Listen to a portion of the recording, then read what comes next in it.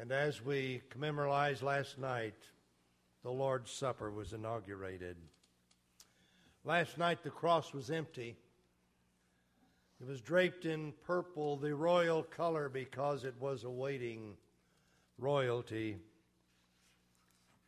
But tonight the cross is draped in black, because on this day Jesus was nailed to the cross by the hands of godless men.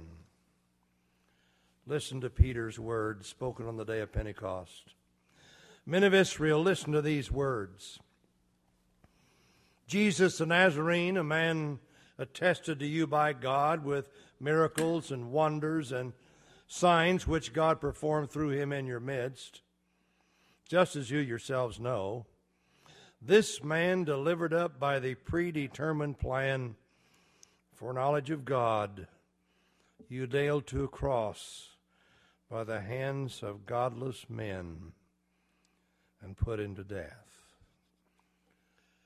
Tonight the cross also is empty, because a few hours ago Jesus' body was taken from the cross, hurriedly, temporarily prepared for burial. On that Friday night of the crucifixion, it seems that Peter and John, confused, went into Jerusalem and lodged together in an upper room somewhere. We don't know the location, probably in the home of Mary, the mother of John Mark. Thomas, confused, just went off alone somewhere. We don't know where. But the other disciples, the other 8 disciples, and the women went to Bethany, to the home of Mary and Martha and Lazarus, where they spent that Friday night and the Saturday, which is the Sabbath.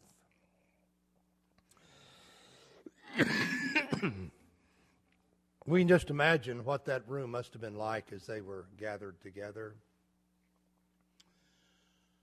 pondering what they had just seen, confused, rehearsing the words that Jesus had uttered, and heartbroken. They just couldn't erase the horrible scene and the sounds from their minds. Tonight, as we are before the cross, let's join that group in Bethany, and in that candle-lit room with them, let's relive that excruciating scene. With them, let's rehearse the words of Jesus spoken on the cross. Now, as we think about the reflections that must have been theirs that night, we also must realize that it was great difficulty that Jesus spoke from the cross for many reasons. One, of course, was all that he endured prior to the crucifixion. It's interesting to notice that in just Matthew and Mark and John, there's just this passing phrase, and having Jesus scourged, he delivered him to be crucified. Or John says, then Pilate therefore took Jesus and scourged him. That one line, but what that one line says. Considered what Jesus endured before he was crucified. These details, frankly, are difficult to look at. But the scourging was done with a whip that had many, many braided strands. On the end of each strand there was a metal ball, and as the whip was applied to the body, the balls would bruise the flesh and after a while break the flesh, but also woven into the braided strands were sharp stones and bones that cut into the flesh and cut into the flesh. The Roman flogging was supposed to be limited to 39 lashes, but frequently it was more. The lashing normally happened from the shoulders to the upper thighs. Flesh was shredded, Often the bones themselves were exposed. In the garden, you remember when the soldiers came to arrest Jesus. John tells us, knowing all things, Jesus went forth. He knew what was ahead, every detail, and yet he went forth. Many died while being flogged.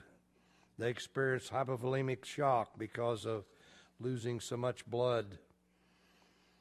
Heartbeat would race, trying to pump blood that wasn't there. The kidneys shut down as they tried to control and retain fluid in the body. Blood pressure lowered. Tremendous thirst. And in the garden, Jesus knew that all of that was going to happen to him. But God so loved the world that he gave his only begotten Son, that whosoever believeth in him might not perish, but have everlasting life. Knowing all things that were coming upon him, he went forth. His life was already hanging by a thread. When they then put the crossbeam of the cross upon him, the patibulum, and began to force him to carry it toward Golgotha. But he was already so weak, all that had gone before, even prior to the flogging, so weak that they grabbed a man out of the crowd, Simon of Cyrene, and compelled him to bear it. And so they proceeded to Calvary, and Jesus, knowing all things that were coming upon him, went forth. When they arrived at Calvary, he was spread out, and 6-inch spikes were placed probably into the wrist just below the hand, the side of the median nerve. Then he was lifted, and that crossbeam was put in the upright post. The shoulders were pulled out of joint. Psalm 22, which is a messianic psalm, prophetically said, "My bones are out of joint," describing the crucifixion prophetically. His knees were slightly bent and a spike put through the feet. Sometimes a spike was driven through the back so the person hanging could impale himself upon that and support himself a bit. You see, the Romans designed crucifixion as a means of making a person die slowly. No Roman would be crucified, he would be beheaded. But non-Romans were crucified. And in the garden, Jesus, knowing all the things that were coming upon him, went forth, for God so loved the world. Suspended in that fashion, a person could inhale but not exhale. And so the only way that Jesus could speak was to push himself up and exhale to speak, and then inhale and drop back down. Tremendous effort to breathe and to speak. And slowly, when the one crucified legs were so exhausted that he no longer could force himself upright to exhale, the unexpelled carbon dioxide in the lungs filled, it became carbonic acid. The heart beat irregularly.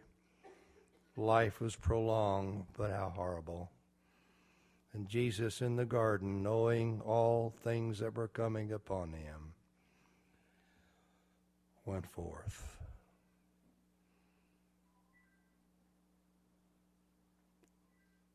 Sooner or later, pericardial effusion happened. That was fluid formed around the heart.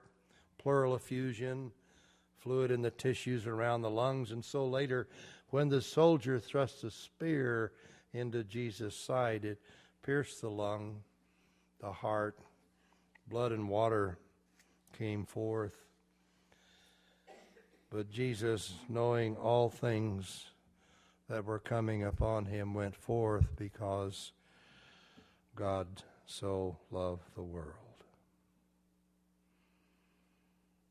All of these things being true, thinking of what tremendous effort it took for our Lord Jesus to speak,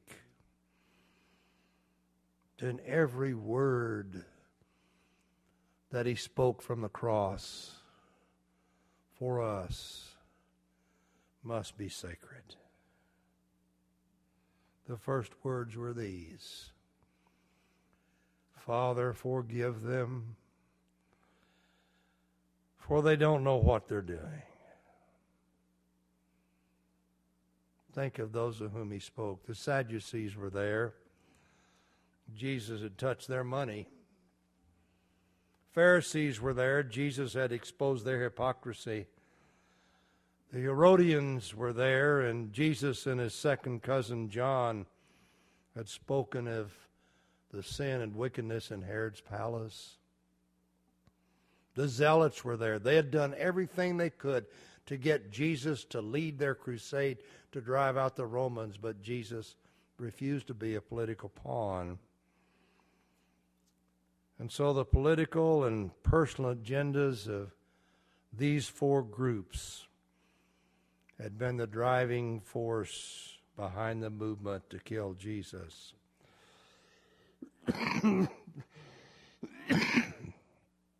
There was a fifth group present, the Roman soldiers. And they really didn't know what they were doing. Truth told, the Romans wouldn't even have been involved if the Jews had not pressed this matter upon him. And yet, the cruel Roman soldiers delighted in inflicting pain. And so Jesus, for a while, was their cruel toy. The Romans were Gentiles. So both Jew and Gentile crucified Jesus. And Jesus looked down at the cross and saw his enemies who were mocking him, and the Romans who were mocking him. And he said, Father, forgive them. They don't know what they're doing.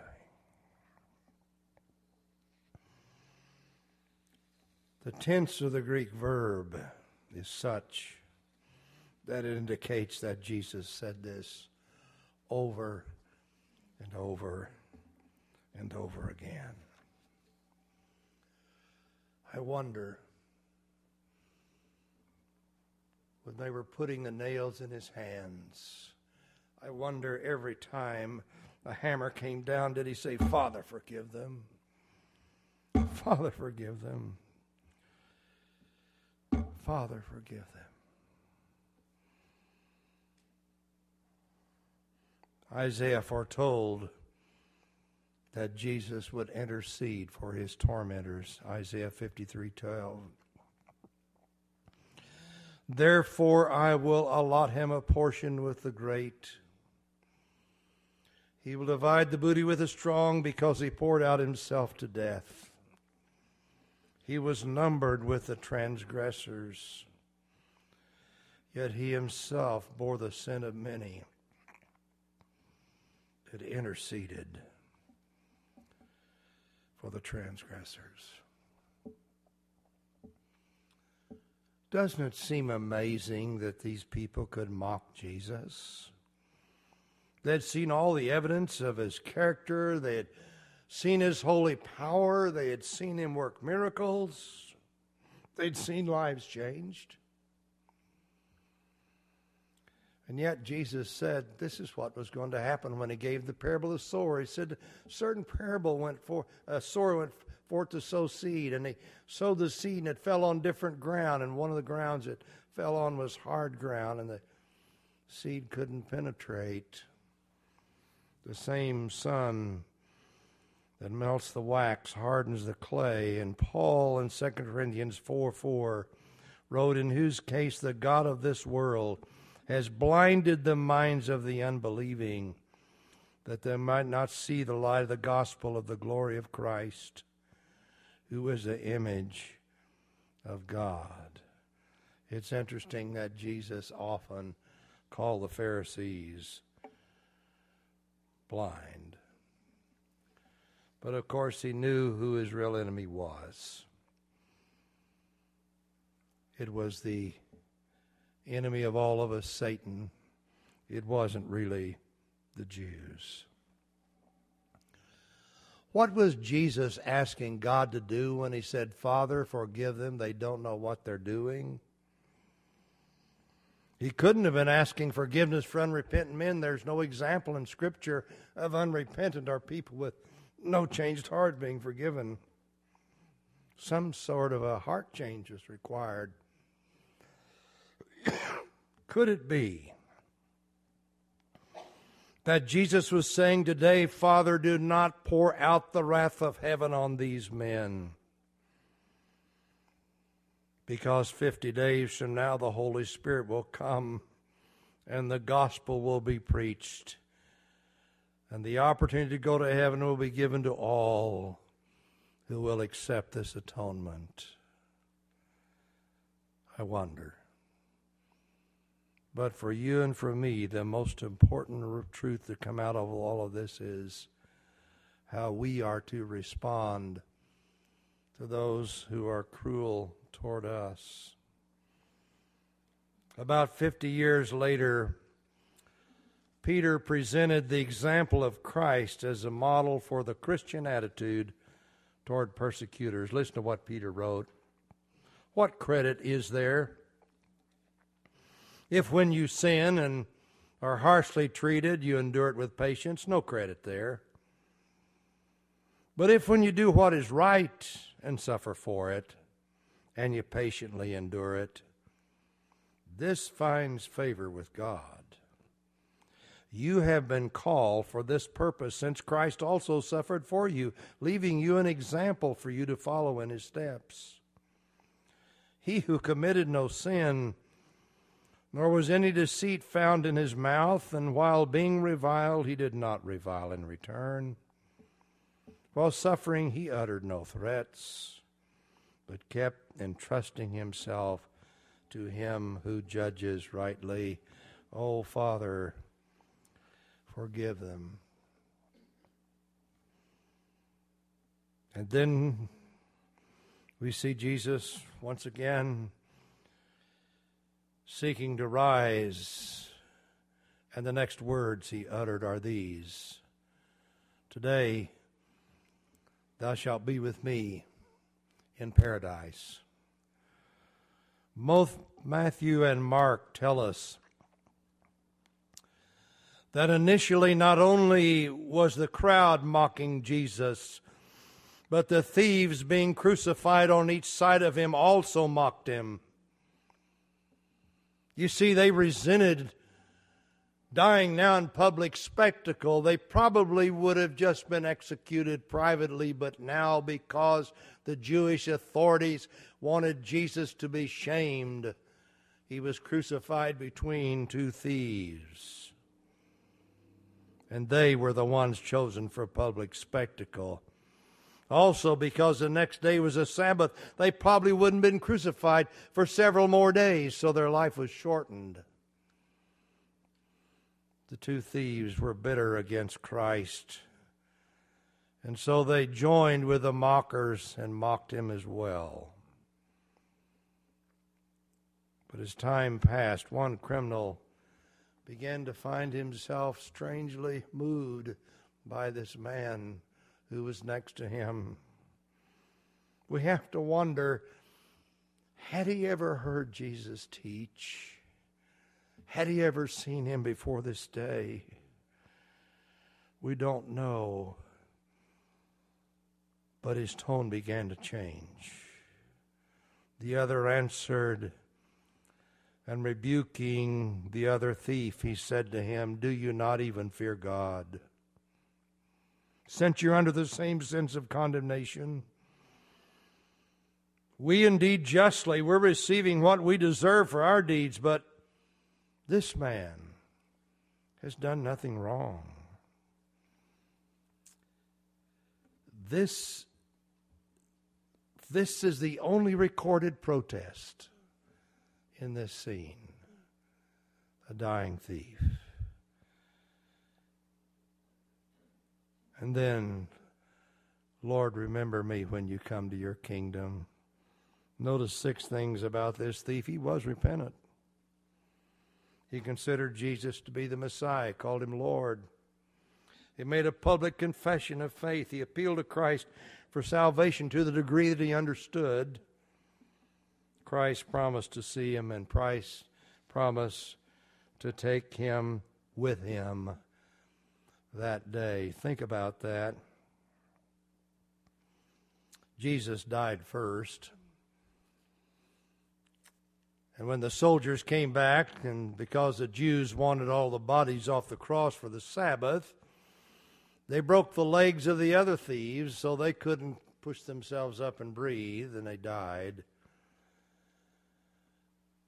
When this thief died, Jesus was waiting for him. Think of that. Jesus was waiting for him. The important truth out of this is that Jesus is ready to receive into his very presence all of those who are his. Romans 8:38, "I'm convinced that neither death nor life, nor angels, nor principalities, nor things present, nor things to come, nor powers, nor height, nor depth, nor any other created thing shall be able to separate us from the love of God, which is in Christ Jesus, our Lord." The next thing Jesus said is somewhat striking. Pushing himself up again so he could speak. "Woman, behold thy son. Son, behold thy mother." It's interesting that when God was ready to send his Son into the world to be born of a virgin to redeem all of us, he didn't just choose Mary, but he chose a family. Family of which Mary was a chosen member. John the Baptist, for example, was Jesus' second cousin. 2 of the disciples, James and John, were Jesus' first cousin. Their mother, Salome, was Mary's sister. It's interesting, as you read through the New Testament in the Greek, you never find Jesus calling Mary mother. He always uses the respectful word gune, woman, which would be the equivalent of our using the term ma'am as we speak to ladies. He always spoke with great respect toward her. But in the agony of death, she was a widow. She had followed her son about now for about 3 years as he went itinerating around the country. And she was going to be left alone. But in the agony of death, Jesus provided for the care of his mother. John, his cousin, "Son, behold thy mother. Woman, behold thy son." Jesus lived his life entirely for others. I can only think of 2 times when Jesus focused on himself. And one was in the Garden of Gethsemane, which he said, "Oh, Father, if it be possible, let this cup pass from me. Nevertheless, not my will, but thine be done. And the other one on the cross where he cried out, I thirst. Every other instance when you think of our Lord, it was always others. And here, his mother, setting the example for us. Paul wrote to Timothy, if any widow has children or grandchildren, let them first learn to practice piety in regard to their own family, to make some return to their parents, for this is acceptable in the sight of God. If anyone does not provide for his own, especially for those of his household, he is denied the faith and is worse than an unbeliever. Our Lord Jesus, in the midst of his agonizing death, modeled for us what each of us as his followers must model in this world. And then again, forcing himself upward. My God, why hast thou forsaken me? Again, Jesus was quoting Psalm 22, in which David, in a cry of anguish, posed that question. And Jesus, because the Psalms are beautiful poetry through which we can express ourselves, expressed himself through that psalm. Now, according to Matthew and Mark, darkness by this time had come upon the earth from the 6th to the 9th hour. John tells us that the trial before Pilate ended about 6 o'clock in the morning. The crucifixion began around 9, and then around noon, supernatural darkness came over the earth. Jesus had been on the cross 3 hours before the darkness came. It was as if God were creating a veil to somehow protect the dying moments of the Messiah. Symbolic, of course, of the dark deed. You know, God did a similar thing at Jesus' baptism. You remember, as he came out of the water, the Holy Spirit came in the form of a dove to testify to him. A similar thing in the Mount of Transfiguration, as God testified to him. Here, God was doing something else, testifying, cloaking the death of his Son. And Jesus cried out, my God,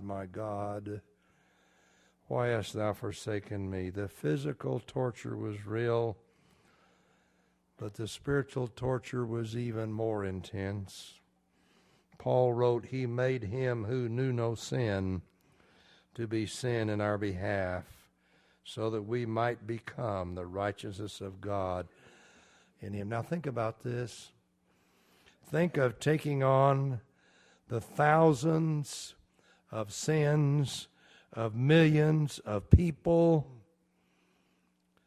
That was the burden which Jesus bore, but he also had to become the very thing that he despised and hated, and the very thing that could not come into the presence of God.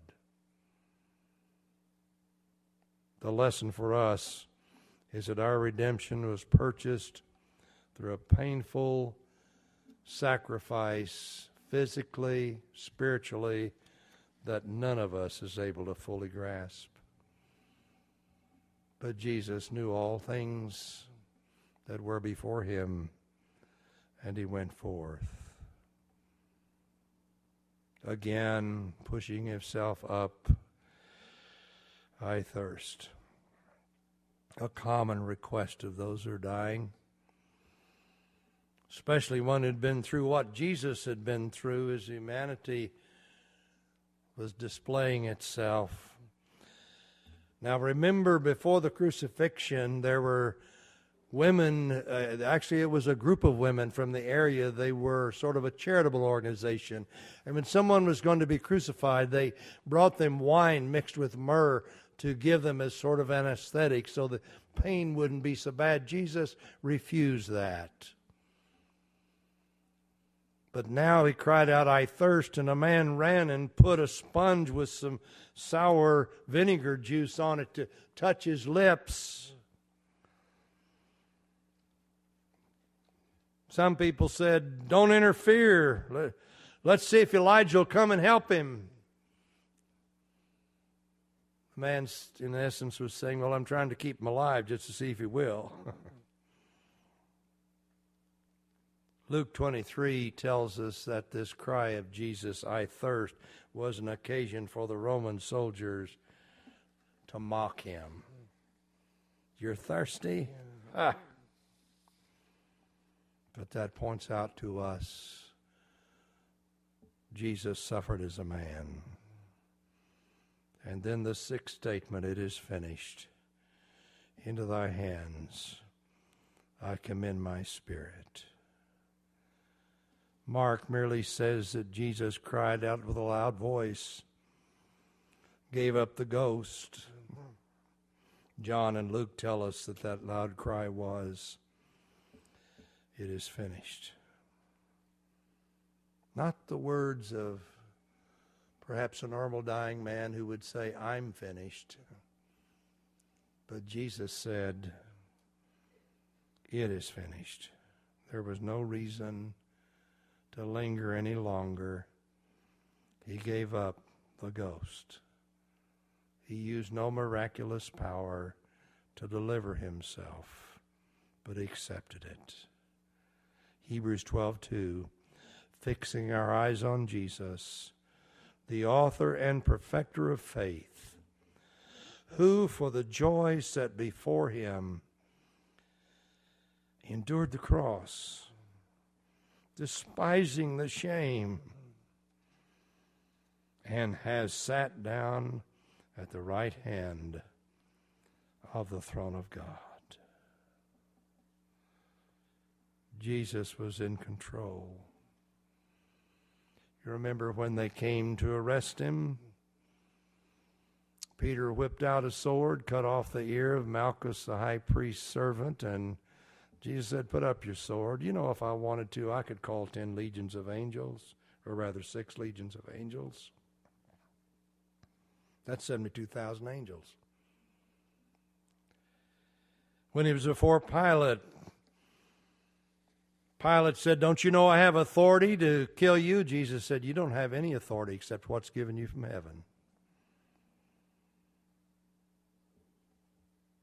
He was in control. And when there was no reason to linger any longer, he said, it is finished, and gave up the ghost. Tonight, the cross is empty. It is empty because the work of our salvation is complete. Behold the Lamb. Behold the Lamb, slain from the foundation of the world. For sinners crucified, O holy sacrifice. Behold the Lamb of God. Behold the Lamb. And inasmuch as it is appointed for men to die once, and after then comes judgment,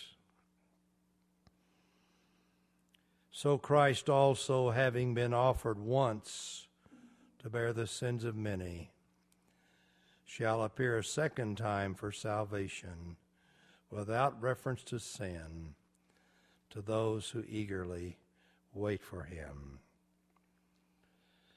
Oh God, we know there is no way that we can comprehend the depth, the breadth, the height of your love.